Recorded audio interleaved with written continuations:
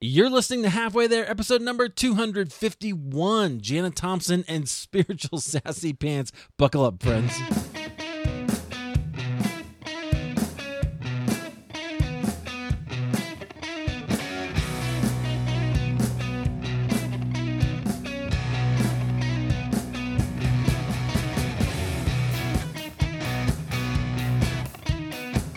Well, hey, friends, welcome. It's back to Halfway There. This is the show where we have honest conversations with ordinary Christians about today's Christian experience.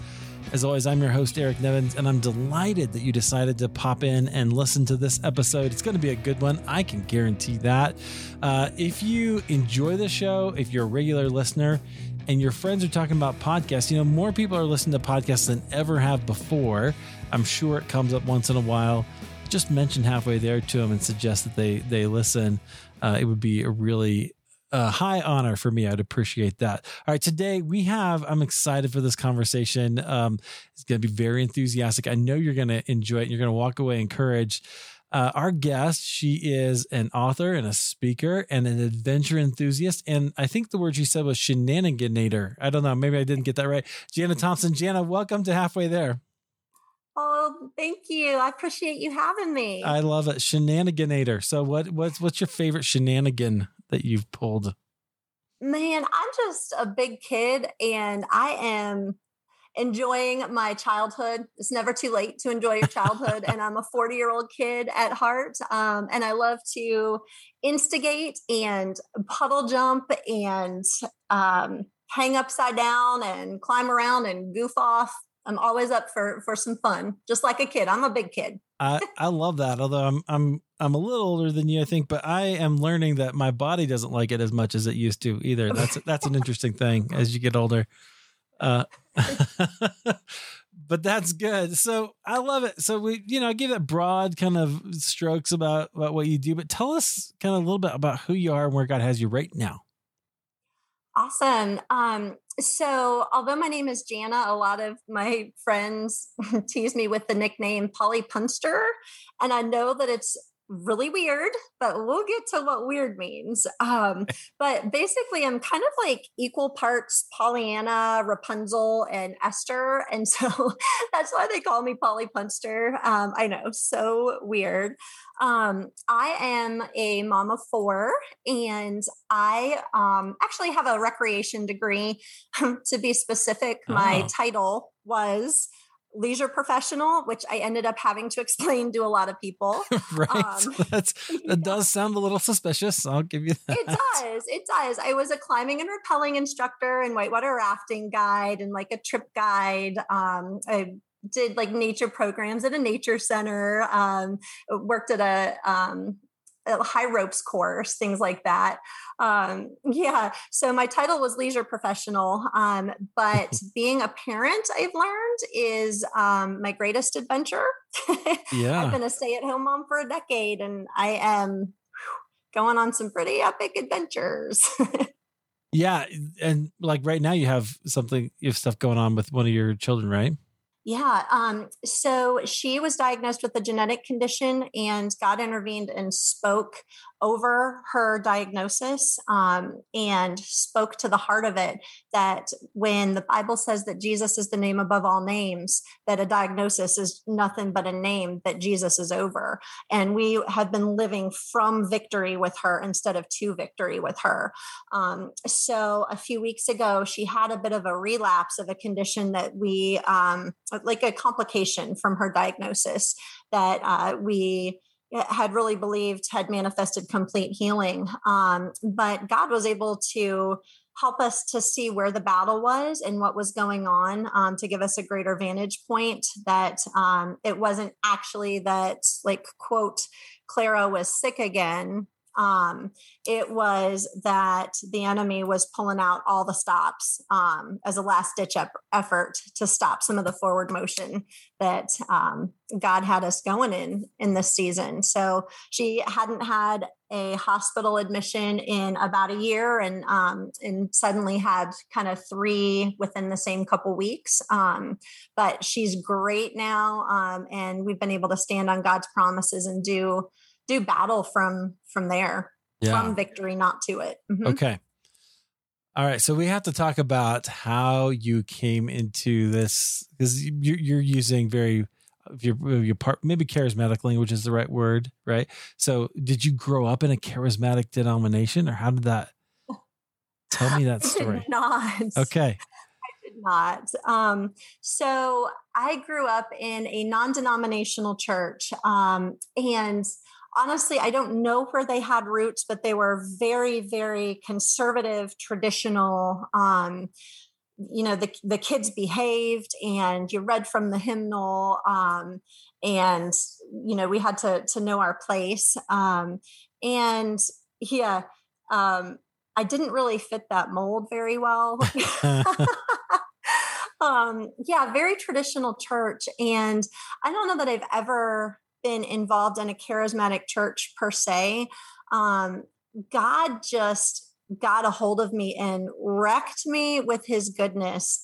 And he's been teaching me the things of him, and they may look a little charismatic, but it's not from any sort of a church influence necessarily. It's just been time with him on my face, learning his character. Yeah, no, I love that. Okay, so the reason I ask is because those are things that you learn, right? So just like you said, you learned it. Yeah. Those are things that are part of the journey, and they're probably significant inflection points in that journey. So those are some of the things I want to hear. So, okay, you said you grew up in sort of a traditional, kind of non-denominational church, but didn't fit the mold. So how did your, it was Christian family, I guess, if you're going to church as a kid, how did your faith how did you experience your faith? And then how did it become your own? Awesome. I love that question. So my conversion, if you want to call it that, is not really like an event necessarily. Yeah. Although when I was 5 and my sister was 10, she led me in the sinner's prayer in the back of our station wagon. Yeah. But it was basically because she told me that she was getting raptured, and that if I didn't say the sinner's prayer, I'd be left behind. She terrified you. She terrified her 5-year-old sister. I'm like, I want to go with you. I'm in. Okay. Yeah. And I guess I kind of always believed in God. I never really doubted the existence of God.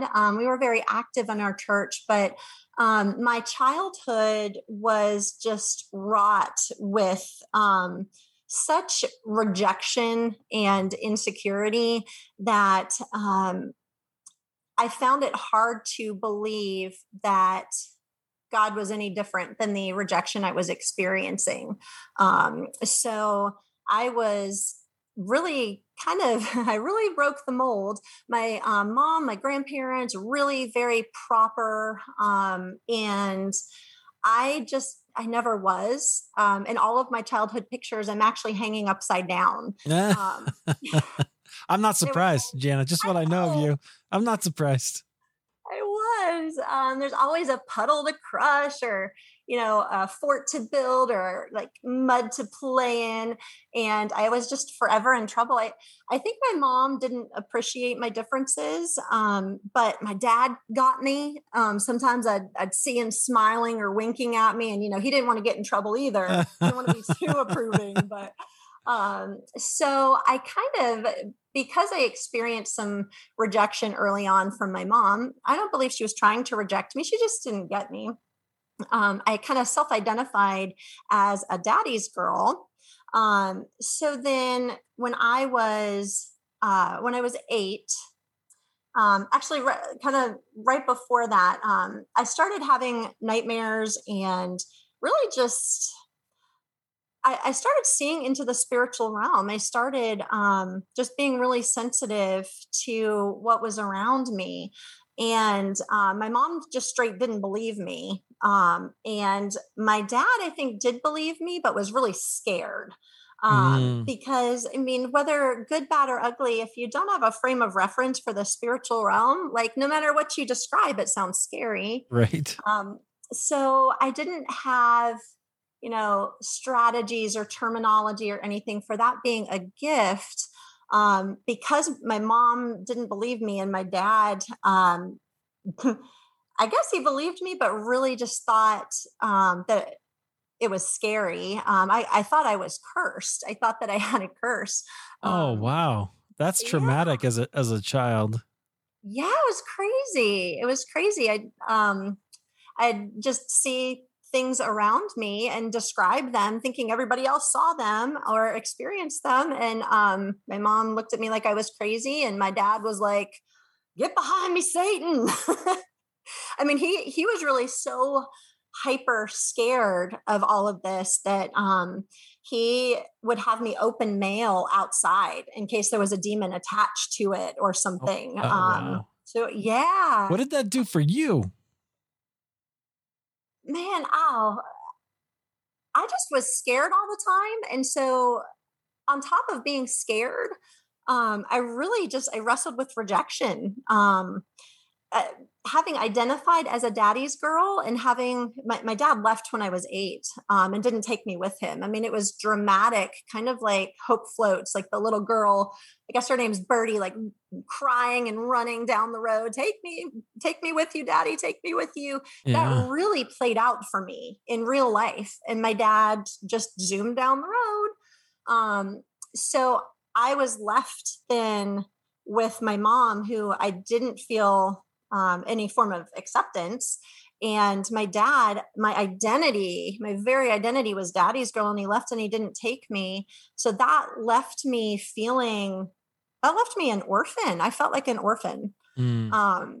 And that kind of started a season in my childhood of really just striving and performing, trying to, I don't know, feel like I was good enough to be accepted, or trying to identify as, well, I'm a dancer. Well, I'm an athlete. I am a singer in show choir. I am an AP student. I tried all the things, and it left me feeling so empty that I really withdrew into myself.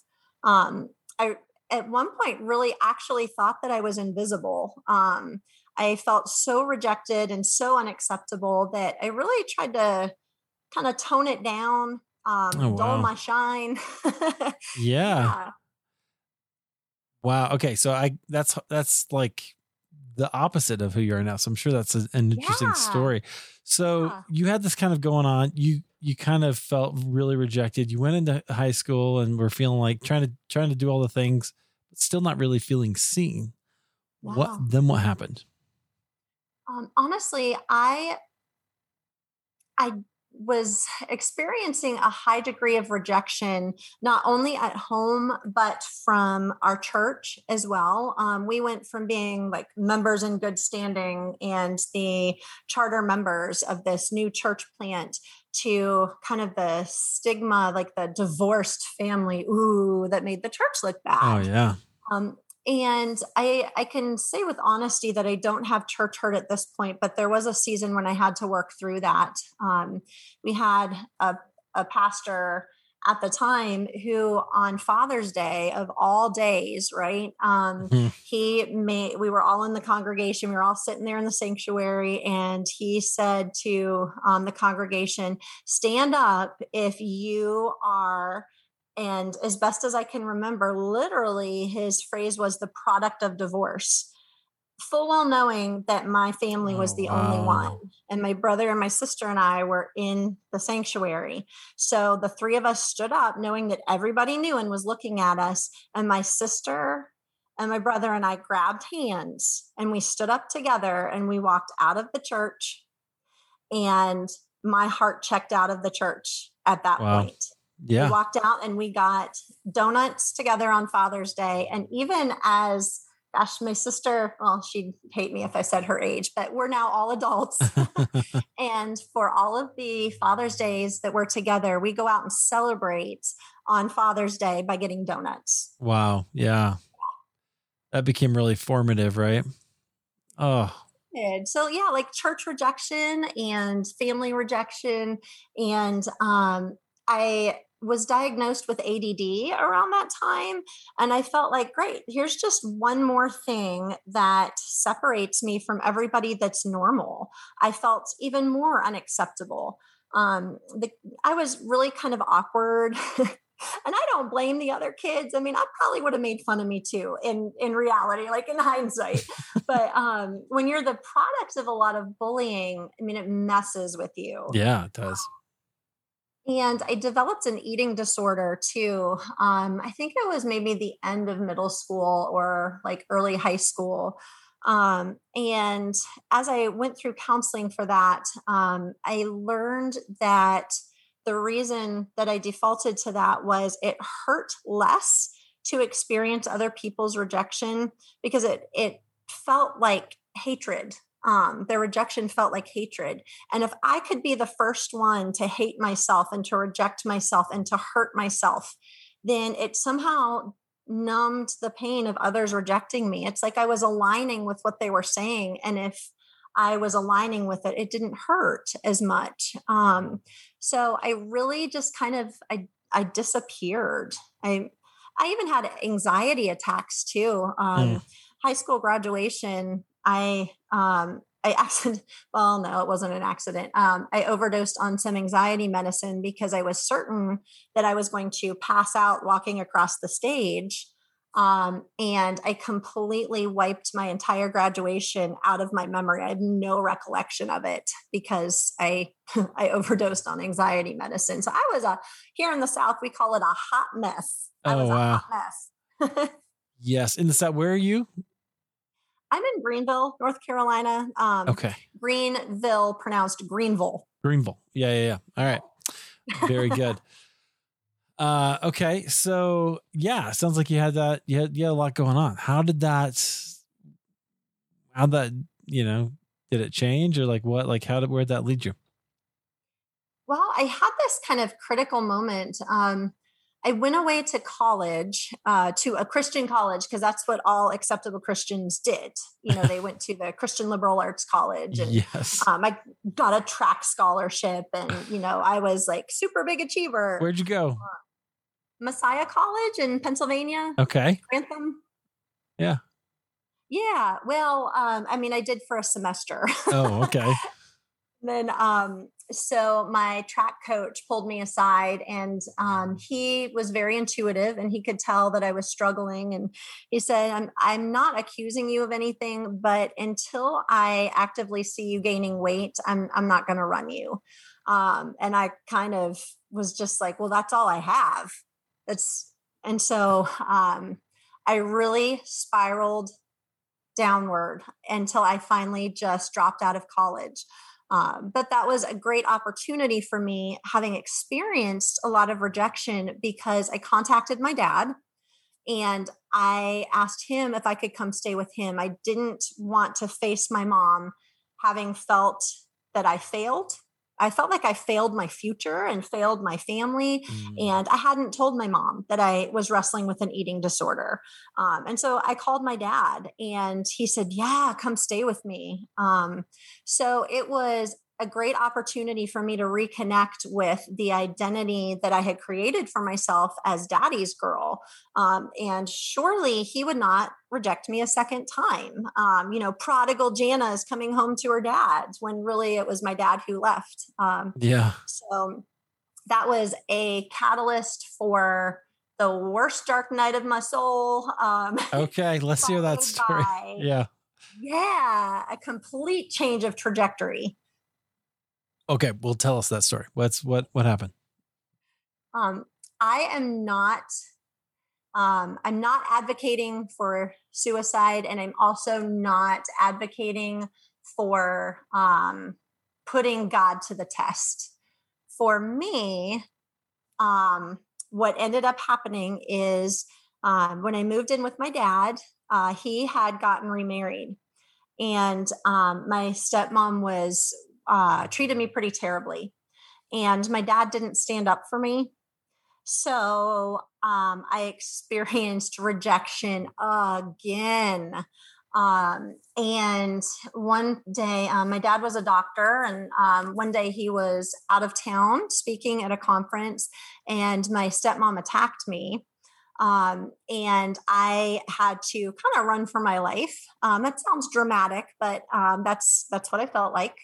and moved in with a coworker through what I could manage to get into my car, and moved in with a coworker. And from there, I put one night, I couldn't cope. I was just hopelessly depressed, and I still believed in God, but felt like he had rejected me. Like that was the ultimate, I guess, defining thing about me, that not even God could love me.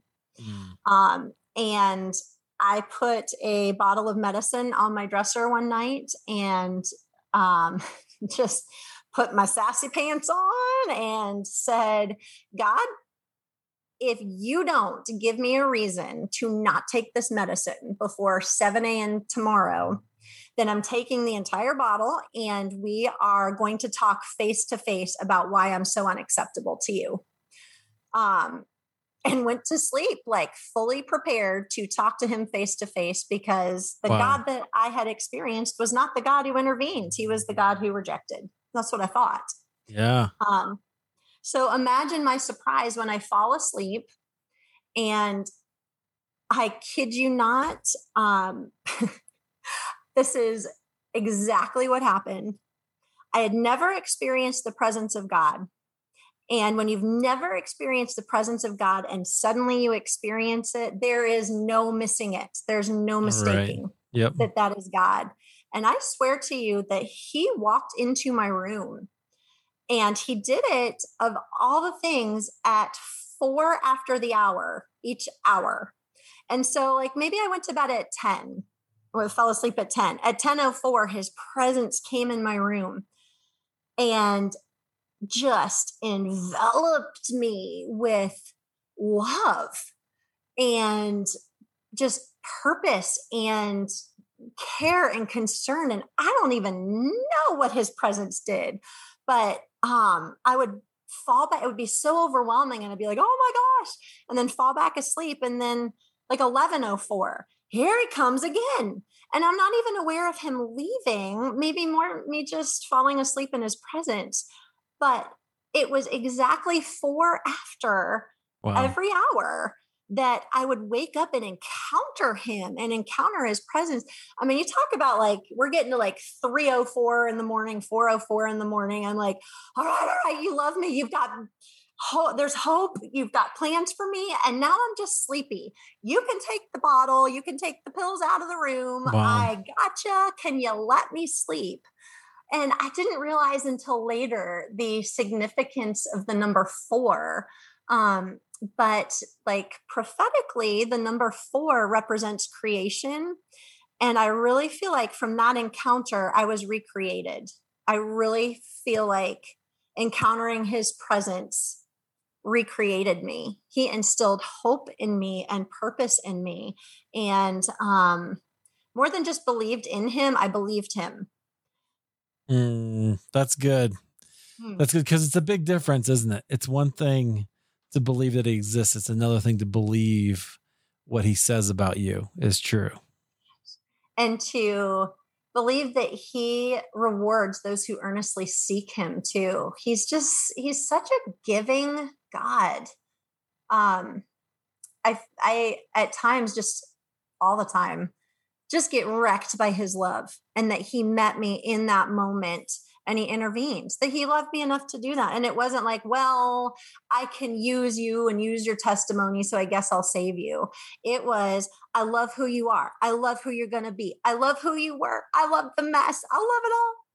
And I'm going to come in at 4 after all the time until you believe it. Wow. That's astounding. And you like just accepted this. You didn't go, oh, I'm going crazy. Like that's what I feel like. The authentic presence of the Lord. Yeah. It strips away everything else. Doubt, fear, everything. It stripped it away. Yeah, that's fantastic. Okay, so what happened then?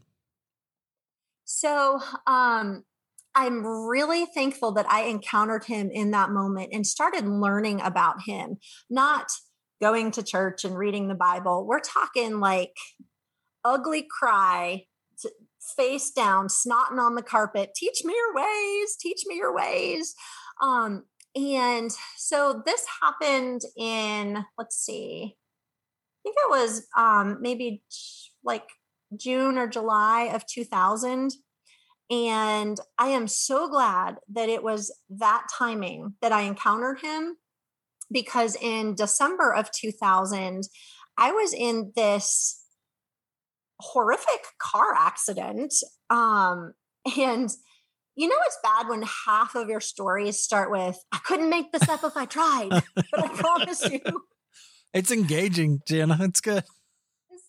Oh, God is so weird and he's so good. So I I just decided that I was going to buy a car. Like I just woke up one day and I'm like, I think I'll buy a car. And it was manual. And I had no idea how to drive a stick shift car. I just like, it was in my price range and bought it on the lot and was like, oh, I got to get this thing home. So this was maybe like in August or September. And so I didn't ask anybody to teach me. I was just like, oh, I'll figure it out. And so around the time I got the car, God also started dealing in my heart with, you know, you kind of left your mom high and dry. When I dropped out of college, I just called her and said, I have an eating disorder. I'm imploding. I'm moving in with dad. Don't try to contact me. It was kind of sticking it to the man. Yeah. Yeah. You were like, okay, me of that. I'm out. Yeah. Yeah. Yeah. He convicted me of that. And, so I really felt like I needed to go home that Christmas. That was December of 2000, and to mend my relationship with my mom. I wanted to give her the chance to talk about what she had experienced, and to apologize to her and to tell her, as cliche as it sounds, I found Jesus. Yeah. I'm good. I found Jesus. So I was driving my car home on December 15th and went to merge onto the highway, and a kind of series of unfortunate events happened. I was inexperienced driving a stick shift car, and simultaneously my power steering went out as I was merging onto the highway. And as I started to kind of lose control of my car, as I was kind of merging onto I-95, I remember having this moment of, I don't know which pedal to push. You know, do I push the clutch? What do I do? Oh no, that's not good. Get on the interstate. No, it was not. So the accident statistics, like they do a report afterwards and an investigation. The speed limit was 70, and they think that I was at 55 and accelerating when I lost control, and I hit the median, and the median was kind of U-shaped. And so going that fast, when you hit the median, I went airborne into oncoming traffic. Oh no. And there happened to be a semi truck coming in the opposite direction, and I collided. And I guess the statistics, the report said that the truck was probably going right at around 70. So I was airborne at 55 miles an hour. And at that point, it doesn't matter what pedal you push. No. And the truck was coming at me at 70, head-on collision. And the impact caused just a massive explosion. I guess it got the diesel fuel tank, and we exploded. Oh. And I'm completely serious that actually happened. So this is where the story gets weird. Right? It's not weird. Janna, I just gotta say, you're fantastic. You're like, no, this is where it gets weird. Okay, go ahead. It's about to get worse, so okay. Hang on, hang on tight. Right. So if it's not weird enough that I survived, and that my car went, first of all, like smack head on into the truck, and then I got pushed down under the wheels. And so then the truck ran over me, and my car spun and it ran over me again. And there is a tiny, tiny bubble where I was sitting that was completely intact, where the airbag worked and the crumple zones worked and the seatbelt worked and everything worked. And I was unsquished. And so there's this fire, massive fire going on around me. And I'm under the truck, supposedly, but I didn't experience any of that. This is where it gets so weird. So I was not there. I swear to you that I was not there. I didn't die. I was not like following the light or anything like that. I suddenly found myself just so peaceful on the ocean. And as I kind of took a minute to kind of feel out what was going on, I was watching myself as well as simultaneously feeling myself in this big vision and encounter with God. I was a little girl, maybe 3 years old, 4, I don't know. And God himself was holding me and carrying me as we were walking across the ocean. It was a beautiful day for a stroll on the ocean. Like balmy breeze was blowing, and I knew that I was the girl because I could hear his heartbeat and I knew I was being carried by him. But I also was watching and knew that I had little red bows in my hair. I had 2 braids and little bows in my hair, and I could see them flapping in the wind. And I had on a red dress with like a white blouse. And I thought, well, that's pretty typical of probably what I would have worn. And had no clue that I had just been in this wreck. I was walking on the water with God, and he didn't speak to me. I knew his heart, and I knew that he knew my heart. And I felt like he was asking me as a little girl, what do you want to see? You can see anything. What do you want me to show you? And as a little girl, I was like, I want to see fish. And instead of like looking down and seeing fish, he moved his arm in an upward motion and caused 3 or 4 fish to just come up out of the ocean. And they were swimming kind of around my face, and they tickled my nose, and I laughed and I smiled, and I looked up, and that's the first time I saw the face of God, and he was crying. And it was not that he was sad. It was not that anything was wrong. It was not that his heart was breaking. He was just so delighted in me and delighted that something that he created brought me such joy. Watching me experience those fish was the experience for him. Wow. And I knew the depth of his love like no other. Of course, that abruptly ended when I kind of came to. And again, it's weird because after they, it was a Honda that I was driving. So the Honda Corporation did this investigation. Obviously, Highway Patrol did, the insurance companies. I was on the news, WNCT, which is a local news station, did a story on me, and they called me the Christmas miracle. And that's because all of these stories collaboratively, all of these investigations collaboratively could not determine why I wasn't dead. I had glass like in my face, and burns from the airbag, like the windshield shattered. So I had glass in me. It was very obvious that I was in the car for impact. There were witnesses that testified to not seeing me fly out of the car. I was not thrown from the vehicle.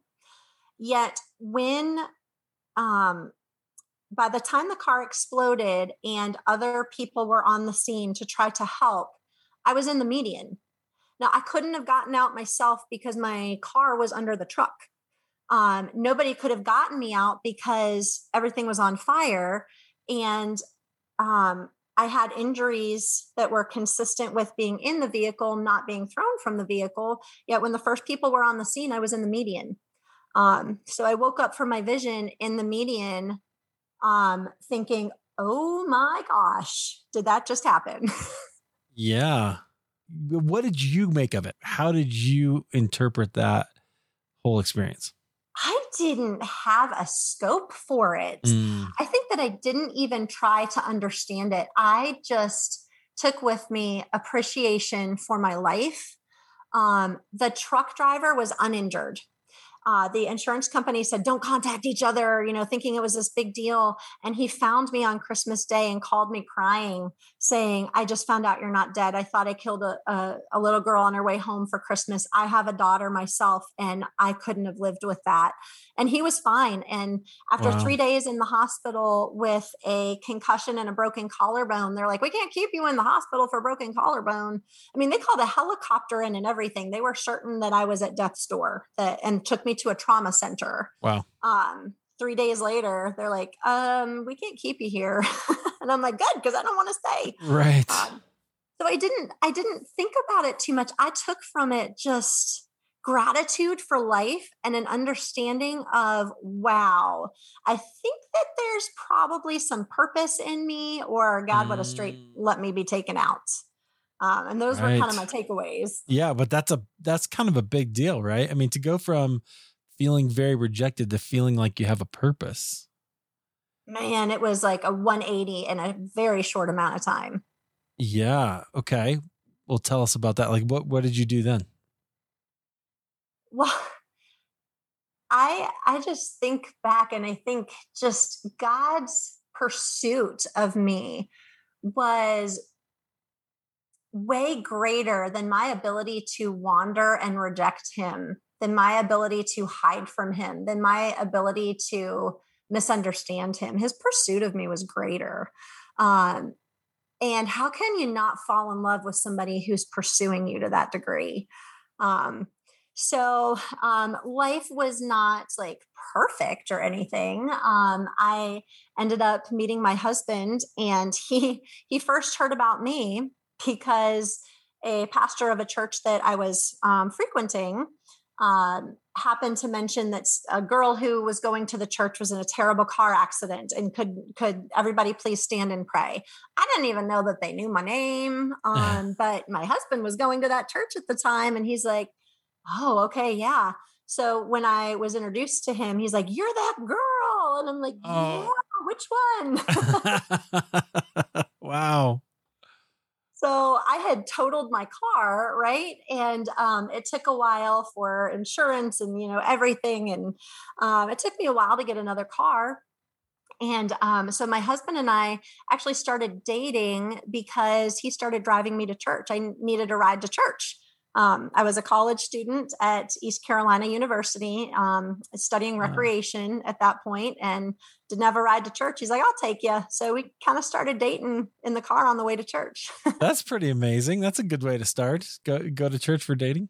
It is. Yeah. And he is, oh my gosh, I don't know if he's a saint or an angel. The man is incredible. And I constantly feel very lucky. We've been married for 17 and a half years, and I'm not being disingenuous.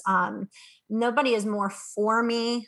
And, I feel like some spouses can give their wife permission to be themselves, but not every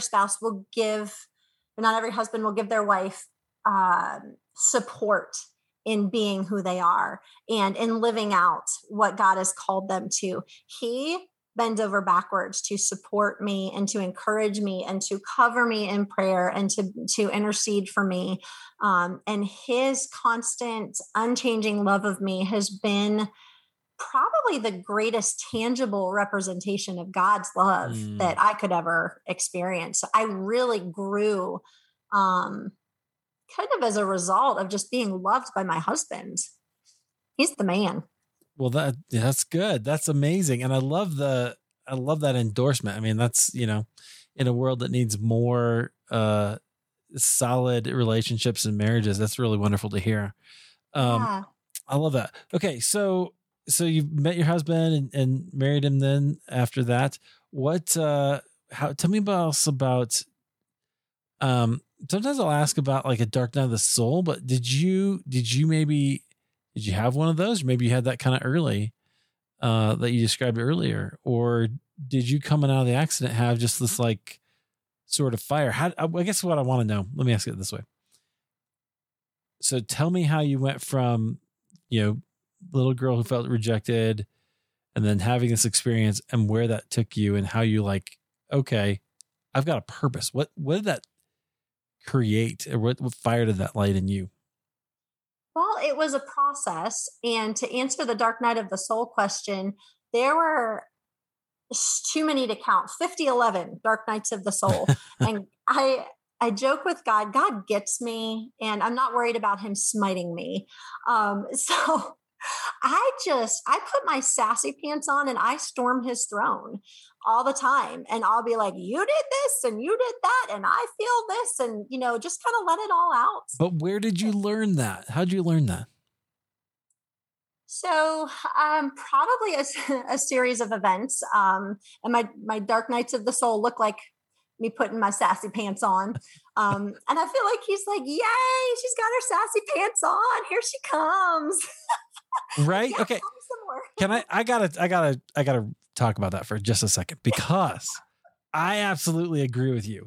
I talk about this maybe too much, maybe every episode, but I talk about Habakkuk and how Habakkuk goes to God and says, hey, I don't like what's happening. What are you going to do about it? And God says, I'm going to send the Babylonians. And he goes, no, I don't like that. I don't like them. You can't do that. And God says, but don't worry, I'm going to take care of them too. And then Habakkuk goes, oh, that's awesome. Okay, I get it. You're good, right? And he ends up worshiping. That's my summation of, scripture. But that whole thing, I think what we learn is that God loves for us to do, as you say, put your sassy pants on and go and give him a challenge and say, hey, because what he wants is not just people who blindly follow him. He wants a relationship with us. And so what I'm hearing you describe is you going, okay, I have this relationship with the Lord, or you're saying you have this relationship with the Lord where you can go and talk to him really about anything in any way, however you're feeling. And he hears it and he responds.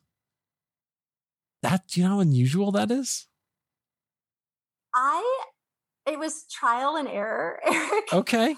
I was certain that he would smite me. For example, one time I stormed his throne and I was like, hey, I love your gaze. I love your voice. I love your presence. And you've given me none of that. And I've been like, where have you been, you big jerk? Really did. And then I sang to him, I don't even know the name of the song, but it's like, say something, I'm giving up on you. And sang it to him. And I'm like, you got to give me a reason to love you. Because if you're not pursuing me, and if I don't get to see you gaze at me, and I don't get to hear your voice, and your presence is not coming in my prayer closet, then I'm about to give up on you. So you better say something. And I really do. It's been a series of those, starting with not long after my wreck. This was probably the first time that I did this with him. I was like, all right, God, you say in your word that that I have not because I ask not, and that you can do exceedingly and abundantly more than I could ever wish for or hope for. And I need a car. So this is my list of things that I need. Go find that car for me. And it was a challenge. It was like, you say this. I was almost like I was trying to prove that he was wrong. And I had met my husband at this point, and I told him that I was testing God. And he was the one who came to see me on campus one day, white as a ghost. He was, dude is pale already, but he was straight Casper, man. And he's like, oh my gosh, your car exists. And I'm like, no, it doesn't. I asked him for something that doesn't exist. He didn't invent a car. And my husband's like, yeah, he did. I was like, God, I need a red or black car, a Honda or a Toyota. It needs to be a convertible. And I can't spend more. And I don't even know what my budget was, but this is my budget. And it needs to have this amount of miles or less. There you go. Boom. And so help me. Got in my boyfriend, who's now my husband's car at the time. We went to look at the car, So Honda makes this car called a Del Sol, which Oh, it's a yeah. hardtop, right? Yes. It was under the amount of miles. It was red. It was a convertible, in my opinion. It was good enough. And the only thing was, it was like 500 more than whatever my budget was. And so I was like, ha, gotcha. And my husband was like, how about you call the owner and ask them if they'll go under your budget? And I was like, all right, yeah. So I called him and I'm like, this is my max budget, and kind of told him the story. Turns out he was a pastor. He started crying. He sold me the car for even less than the 500 off, put new tires and new brakes on, like gave it a new paint job, and then used the story of me challenging God as his sermon the next Sunday. And so I'm like, what? I could have sworn a lightning bolt was coming, but here I am in this pretty cool car. So instead, okay, so two things. Number one, it's amazing that God like just did that. And number two, I'm astounded that you were willing to get into a convertible after that car accident. Like that, that's just that's impressive, but Eric, that's a story too, because I had panic attacks after the wreck. And I actually did for that. The wreck was like 20 and a half years ago. And for about 17 years, sometimes when I drove, especially merging onto the highway, I had panic attacks. And God completely wrecked me and revolutionized my thinking using 2 Corinthians 5:17. Therefore, if anyone is in Christ, he's a new creation. The old's gone, the new has come. And I thought that life was kind of this giant collection of baggage and generational curses and all this stuff and the ancestral stuff and, whatever. And you carry it around and, you don't really overcome it, but you learn to cope with it. And as he gave me revelation of that verse, I realized, how can any of this stuff follow me if I changed bloodlines? I'm a new creation. Like literally, old Janna is gone. That stuff can't touch me. And from that moment on, not even one anxiety attack, no panic attacks, like anything. He changed my body by changing my mind through that scripture, by helping me to understand the inheritance that was in him when he recreated me. Yeah, super powerful. I'm convinced that we don't take our identity in Christ, like what you just described, seriously enough. There's so much to that. And if we stop thinking of ourselves as terrible sinners and start thinking of ourselves as the children of God, we might see some things happen in our churches. But okay, so interesting. So you challenged God and you're like, okay, and you kind of, it sounds like you've developed this relationship with him back and forth over time. I'm curious about as well, kind of the just idea of talking to God. Do you have any other kinds of experiences? And did you have a mentor in that, or like how did you kind of develop those things? Eric, your podcast is not long enough for all of these stories and encounters. He daily shows up. He rewards those who seek him. Yeah.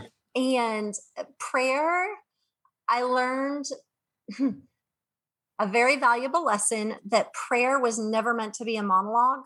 It's always meant, he's always meant for it to be a dialogue. And so really, I have a legit prayer closet where I legit get, sometimes I sit on a beanbag. A beanbag chair. So I even put a hammock in there at one point until my husband said I was going to yank some of the brackets out of the wall. No, I go in there and kind of, sometimes I present my case and then listen. Sometimes I ask him, what's on your heart? What are you dreaming about? Learned that from Lana Vosser. And where are you working and how can I join you there? And I'll listen. And it's not even just the event of being in my prayer closet. It is living life. I guess it's called like walking in the spirit. Although I never, fully was like, I think I'm going to walk in the spirit. Yeah.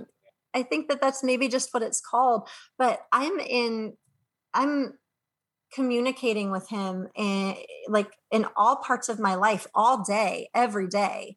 And so, there's never really an interruption in that. Yeah, that's amazing and wonderful. And I appreciate that. Okay. I just realized we've been going for a while. I love hearing these stories because these are the kind of experiences that I think they're a little bit aspirational to hear, right? Like, hey, friends, this is available to you. You can speak to the Lord this way. You can ask him and he will respond, but you got to ask and you got to be quiet and listen and just get your soul quiet a little bit. There's some good places to go do that. I like to go to Sacred Heart Retreat Center here in Sedalia, but there's a lot of good places like that. Okay. So friends, do that. Let me ask you, because we kind of started to talk about this a little bit about your daughter. So I know you have a story there too. Tell us that story.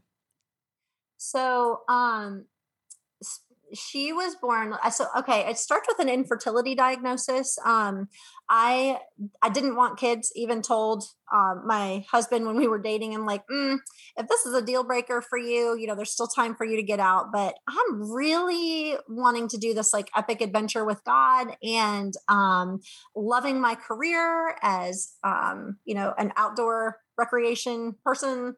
And I'm not going to be able to, I don't want kids. I don't want kids. Plus, if you've been paying attention, I'll probably profoundly and irreversibly screw them up. So there's still time for you to get out if you want kids. Cause I was firm. And he's like, it's all good. It's all good. And I thought that he was just agreeing with me and didn't know until later that it was because he knew me better than I knew myself. And he knew that at some point I'd want kids. We had been trying to have kids, I think, for a couple of years, and ended up going to the doctor and received an infertility diagnosis. And the doctor leveled with me and said, this type of infertility, you really might not ever have kids. We'll work with you, but you might not ever have kids. So how far do you want to go with this? And I was devastated.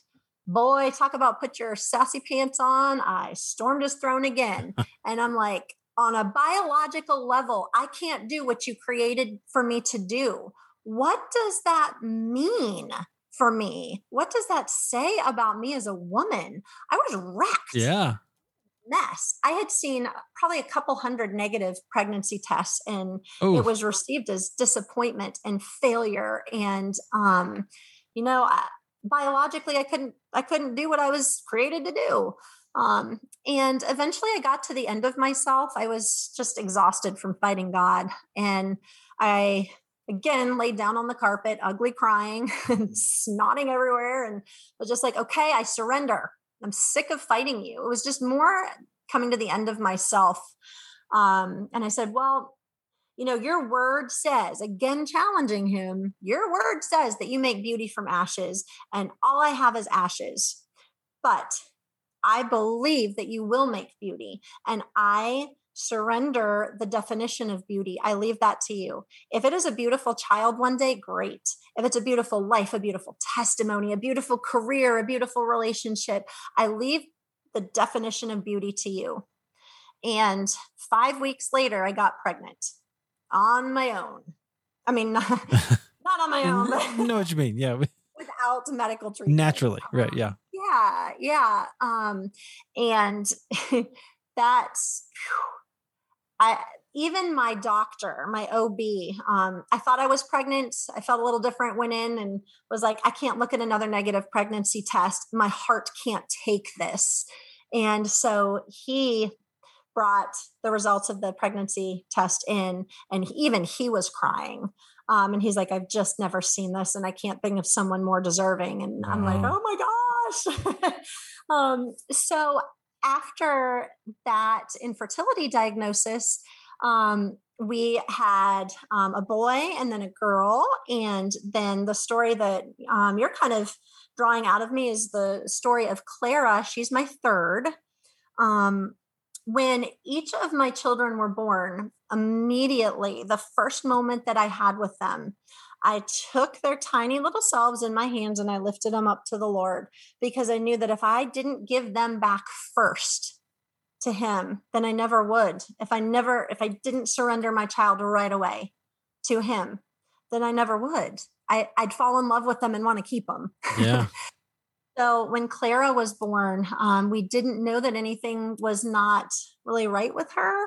And when she was born, she wasn't breathing. And my husband was videotaping, and they kind of motioned for him to cut the video off. And everybody kind of crowded around her and then rushed her out of the room. And of course, a mama's heart says, Oh, yeah. what's wrong with my baby? And are they okay? And there's not answers in that moment. They took her to the NICU. And I yelled at my husband to stay with her, like, go with her. I'm okay. Go with her. Yeah. And the first report, they wouldn't let him go. So he's like, there's nothing I can do. And, I was stable, and he went to lunch. And that's when, the OB came into the room and said, where's your husband? And I'm like, oh my gosh, is she dead? And they said, no, but we don't want to have to talk to you alone. I think that you're going to need him here. We need to talk to both of you. And so I called him and said, you've got to get here. Something's wrong.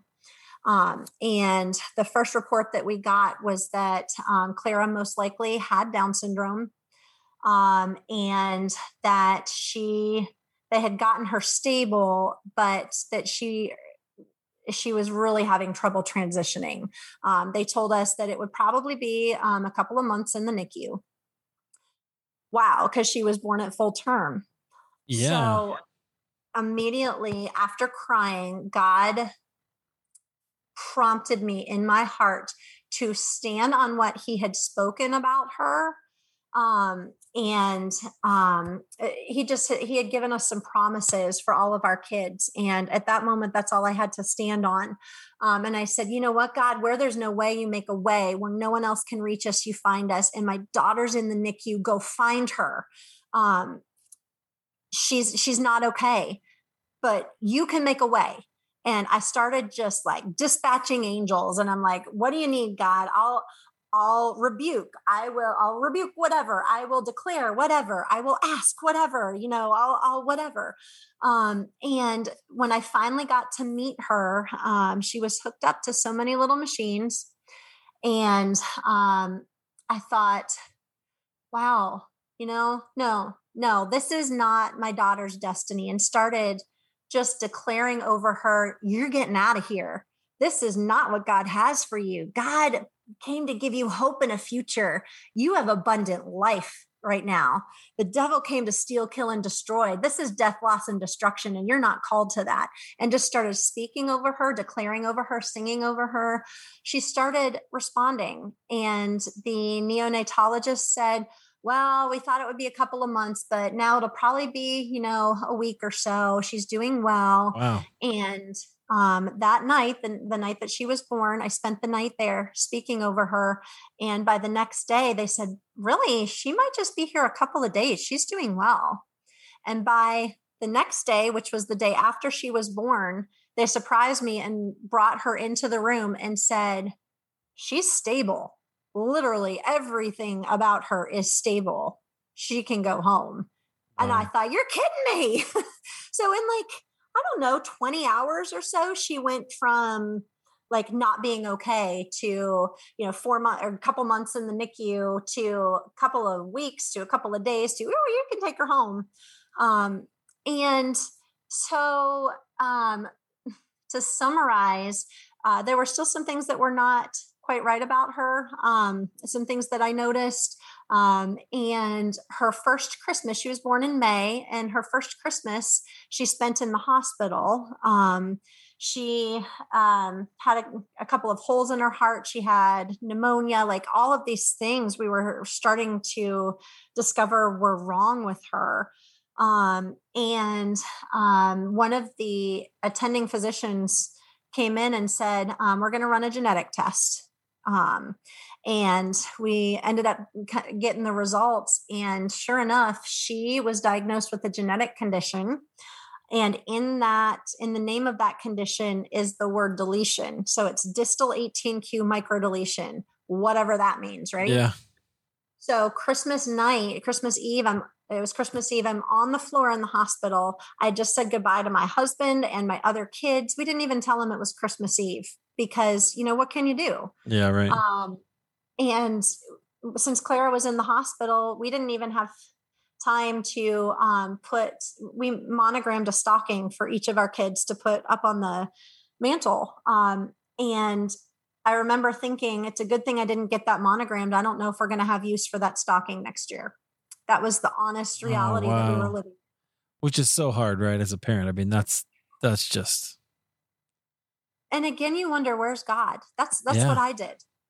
And so I put my Sassy pants on. I sat on the hospital floor and I cried out to him, where are you? You were making beauty. And again, I'm in a pile of ashes. I'm on the floor of a hospital fighting for my daughter's life on Christmas.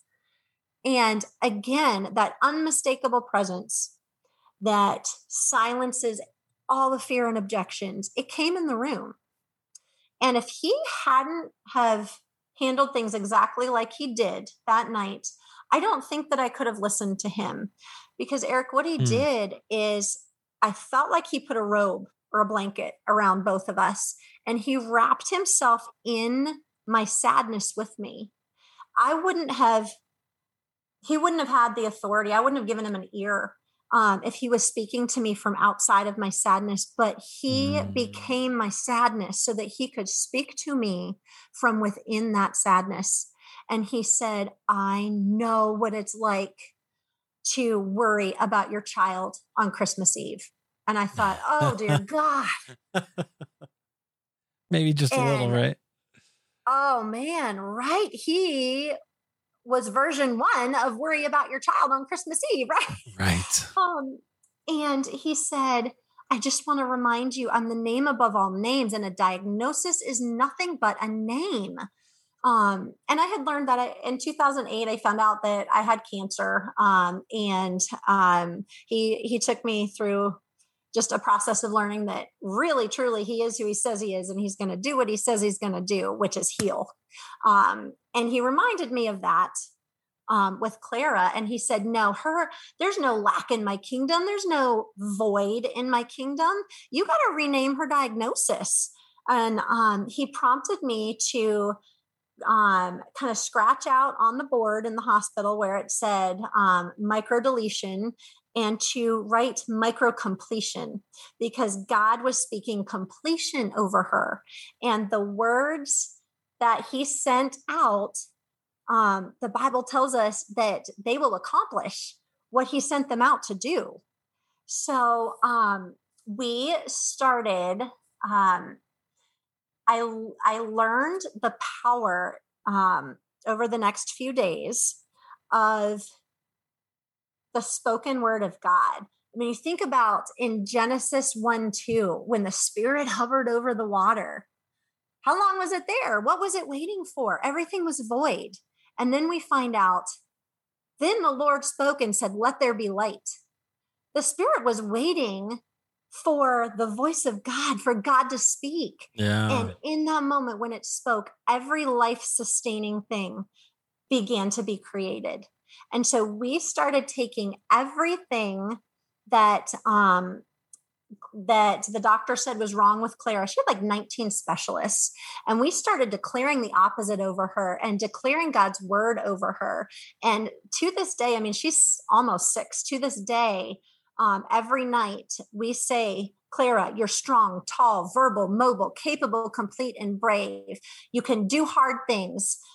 You have healing in your hands, because she's the first to lay hands on somebody else and to pray for them. Wow. Yeah. And we added you're smart and you're balanced. And all of those were scripture references that backed up the opposite of what she was diagnosed with. And Eric, she's been healed of literally everything. She had 2 holes in her heart, one closed, the other's closing. Her geneticist found a tumor in her eye and said, get to an ophthalmologist. We're looking at cancer, and said retinoblastoma. So we took communion, prayed over her, anointed her head, thanked Jesus for his goodness, and just declared our circumstances don't determine the goodness of God. The goodness of God determines the truth about our circumstances. And Clara, you are complete. And we took her to Duke, which is kind of the authority in our area. And it took several hours for the ophthalmologist there to be like, okay, we saw the tumor on the pictures, but we can't find it. It's nowhere. We were told that she would have an 80% chance of dying from an epileptic event. She was cleared of epilepsy when she was 6 months old. We were told she'd need a feeding tube because she had a swallow disorder. Nope. I found a treatment. She responded so well. She's actually the poster child for the treatment now. We were told she'd never walk or talk. She talks, she sings, she speaks in paragraphs. She's the first to use her voice to pray over others. She dances, she runs, she sings. Literally everything that was supposed to happen with her didn't happen. And it's because of the spoken word of God over her. Oh, that's amazing. I love that. Yeah, that's so just astounding. And I think, God has been really faithful to you in that sort of, wrestling through all that. If I live a million years, I will still never be able to get past, I once was lost, but now I'm found. I can't even get past that. Everything else, is just details, because that's where he got me. The one last thing I want to talk about is you have, your Project Shine, right? Yeah. Tell me about that. What are you doing there? So again, that was birthed out of this encounter I had with God. So just a little context. When Clara was in the hospital, after God kind of wrecked me by giving me perspective about what was really going on, I felt like light shines in the darkness, and the darkness has not overcome it. Maybe Clara's not sick. Maybe he has dispatched us to the darkest place, which is a children's hospital. We were in the KISU, which is for the immune compromised children. So we were surrounded by children with cancer. And I thought, wow, he's dispatched us to the darkest place. And so I was like, I am going to give hell here. I really was. And so Clara was like 6 months old. I would pull her around the hall of the hospital in a little red wagon and kind of push her IV pole with me. And I'm not kidding you, I would pray for anyone who would let me. And I was straight going for it. I'm like, I believe nope, you're going to be healed. Yeah. So word kind of got around, and the chaplain came up to kind of see what was going on in the KISU, mm-hmm. To investigate. And she came in Clara's room, and she took her shoes off when she entered the door because the presence of God hit her so hard. And She said, I came to see what was going on in here and to pray for you. And she said, but this is holy ground. Will you pray for me? And I was like, yeah, I'll pray for you. And I'm going to pray for your mom, and I'm going to pray for your dog, and you're going to get healed. And so is your dog. And so we had a friend, I guess it was a nurse, said, oh, I see that you're praying for people. You're doing that thing that Todd White does. And I'm like, cool. Yes, we are. Who's Todd White? Oh, yeah. Yeah. And so I hadn't heard of him. And so I looked him up on YouTube or something. And I'm like, oh, Todd White. He makes what I'm doing look good, because I'm just like, I'm going to pray for you. Come here. You pray for you. I'm going to pray for you. And you can then pray for you, and everybody's going to get healed. And then we were praying that, there'd be more empty beds, and that wings would shut down, and that every single nurse and doctor in there would lose their job. I mean, it was like crazy. Yes. Did you see anybody get healed? I have no idea. I really seriously, I have no idea. I was just kind of glitching and spazzing out with extra like Jesus power and love or something. Yeah. I don't even know if anybody got healed. And some people may have gone home and you never know, right? But You never know. Yeah. Interesting. Okay. Just curious. So I then decided that I really wanted to learn what Todd White was doing because he made it look way better than I did. And I want to be serious about it because, you know, Jesus didn't just die to get me into heaven. He died to get heaven into me. And there's authority that comes with that. If Jesus is the expressed will of the Father, then looking at his life and doing what he does, we know that because Jesus healed, it's God's will to heal people. So why are we wasting time saying, if it's your will, God? And so I just like a crazy girl was like, be healed in Jesus' name. You be healed, arm, heal in Jesus' name. And didn't know what I was doing and wanted to learn. So I enrolled in the School of Power and Love. And on the last day, Todd actually asked me to come on stage, and I don't know how it happened. I really don't know if somebody told him Clara's story or how I got on stage, but I got to give Clara's testimony in front of a conference of about like 2,500 people. And then 200,000 people streamed it live. That's crazy. So people began to just like cheer for God and weep. And I realized in that moment on stage that I would go through any of that again. I would watch my daughter go through that again. I would go through that again if it meant that other people would encounter God. My testimony, I've got it on a YouTube video. I was given no time to prepare. I was on my way out of the auditorium and then called to stage, and I didn't even know why they called me on stage. Oh, so, wow. Yeah, talk about surrender. God, you're going to have to get this out of my mouth because I don't know what I'm supposed to talk about. Yeah. Okay.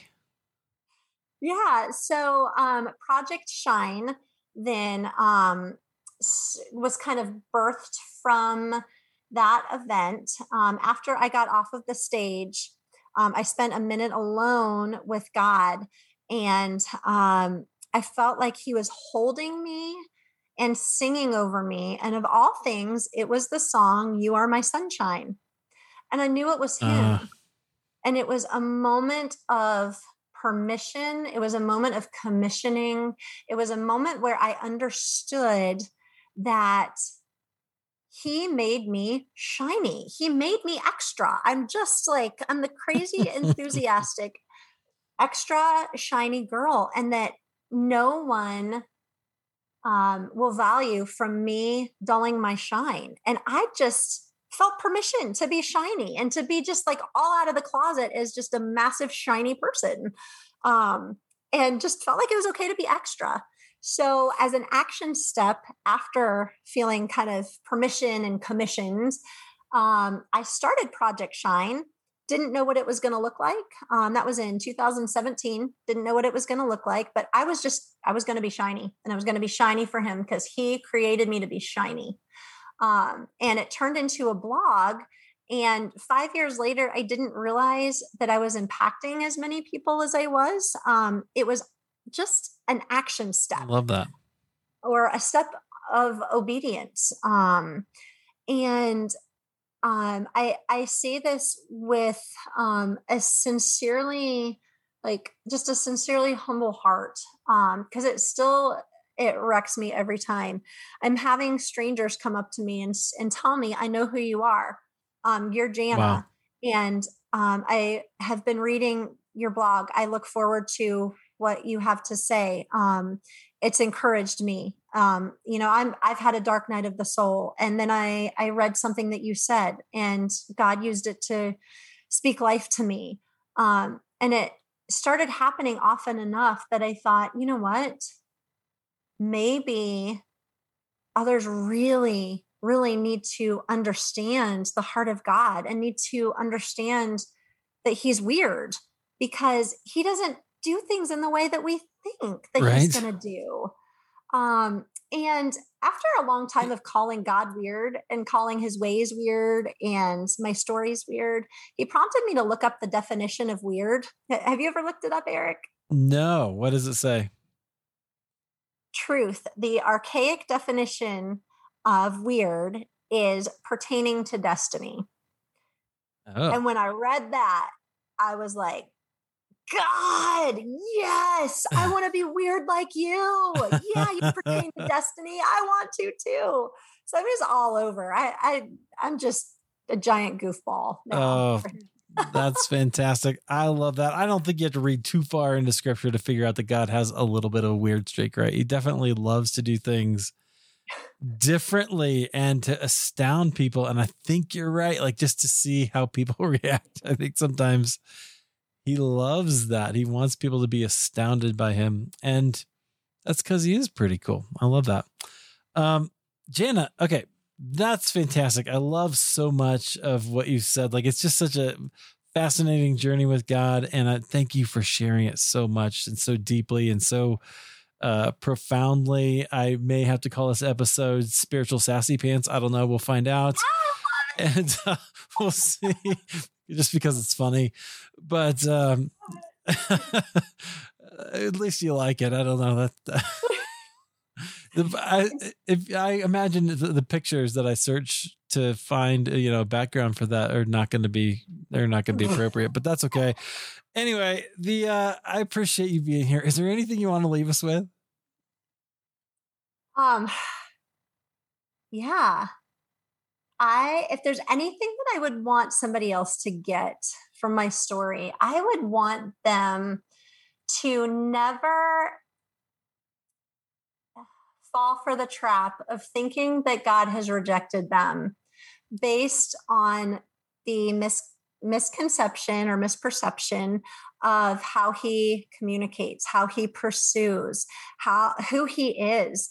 I mean, he's not what we were taught, what a lot of us were taught he was. He's not in that box, man. He is living a grand adventure on the outside, and he's not rejected us. He's been there all along pursuing us. We just haven't had the scope for it. And he wants to teach us because he doesn't want us to live one moment feeling rejected or feeling disconnected from him.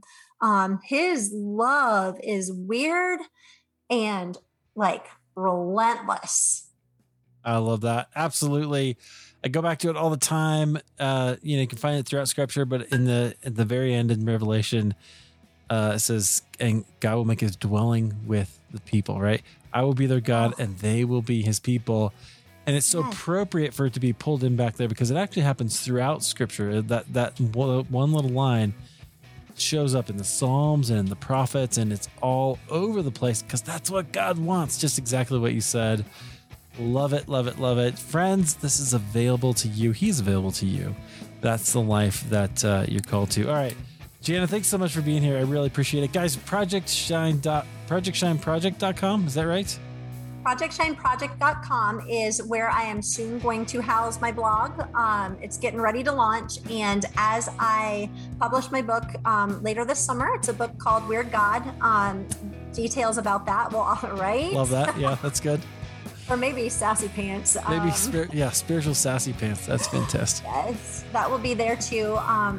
And I have a YouTube page, and my blog is currently on Project Shine on Facebook. And I'm Janna Lynn Thompson on Facebook, and stay tuned to Project Shine Project. It will launch very soon. Fantastic. All the links are at halfwaytherepodcast.com. As always, friends, thank you so much for being here, Janna. It was great. Thank you for having me. I had fun.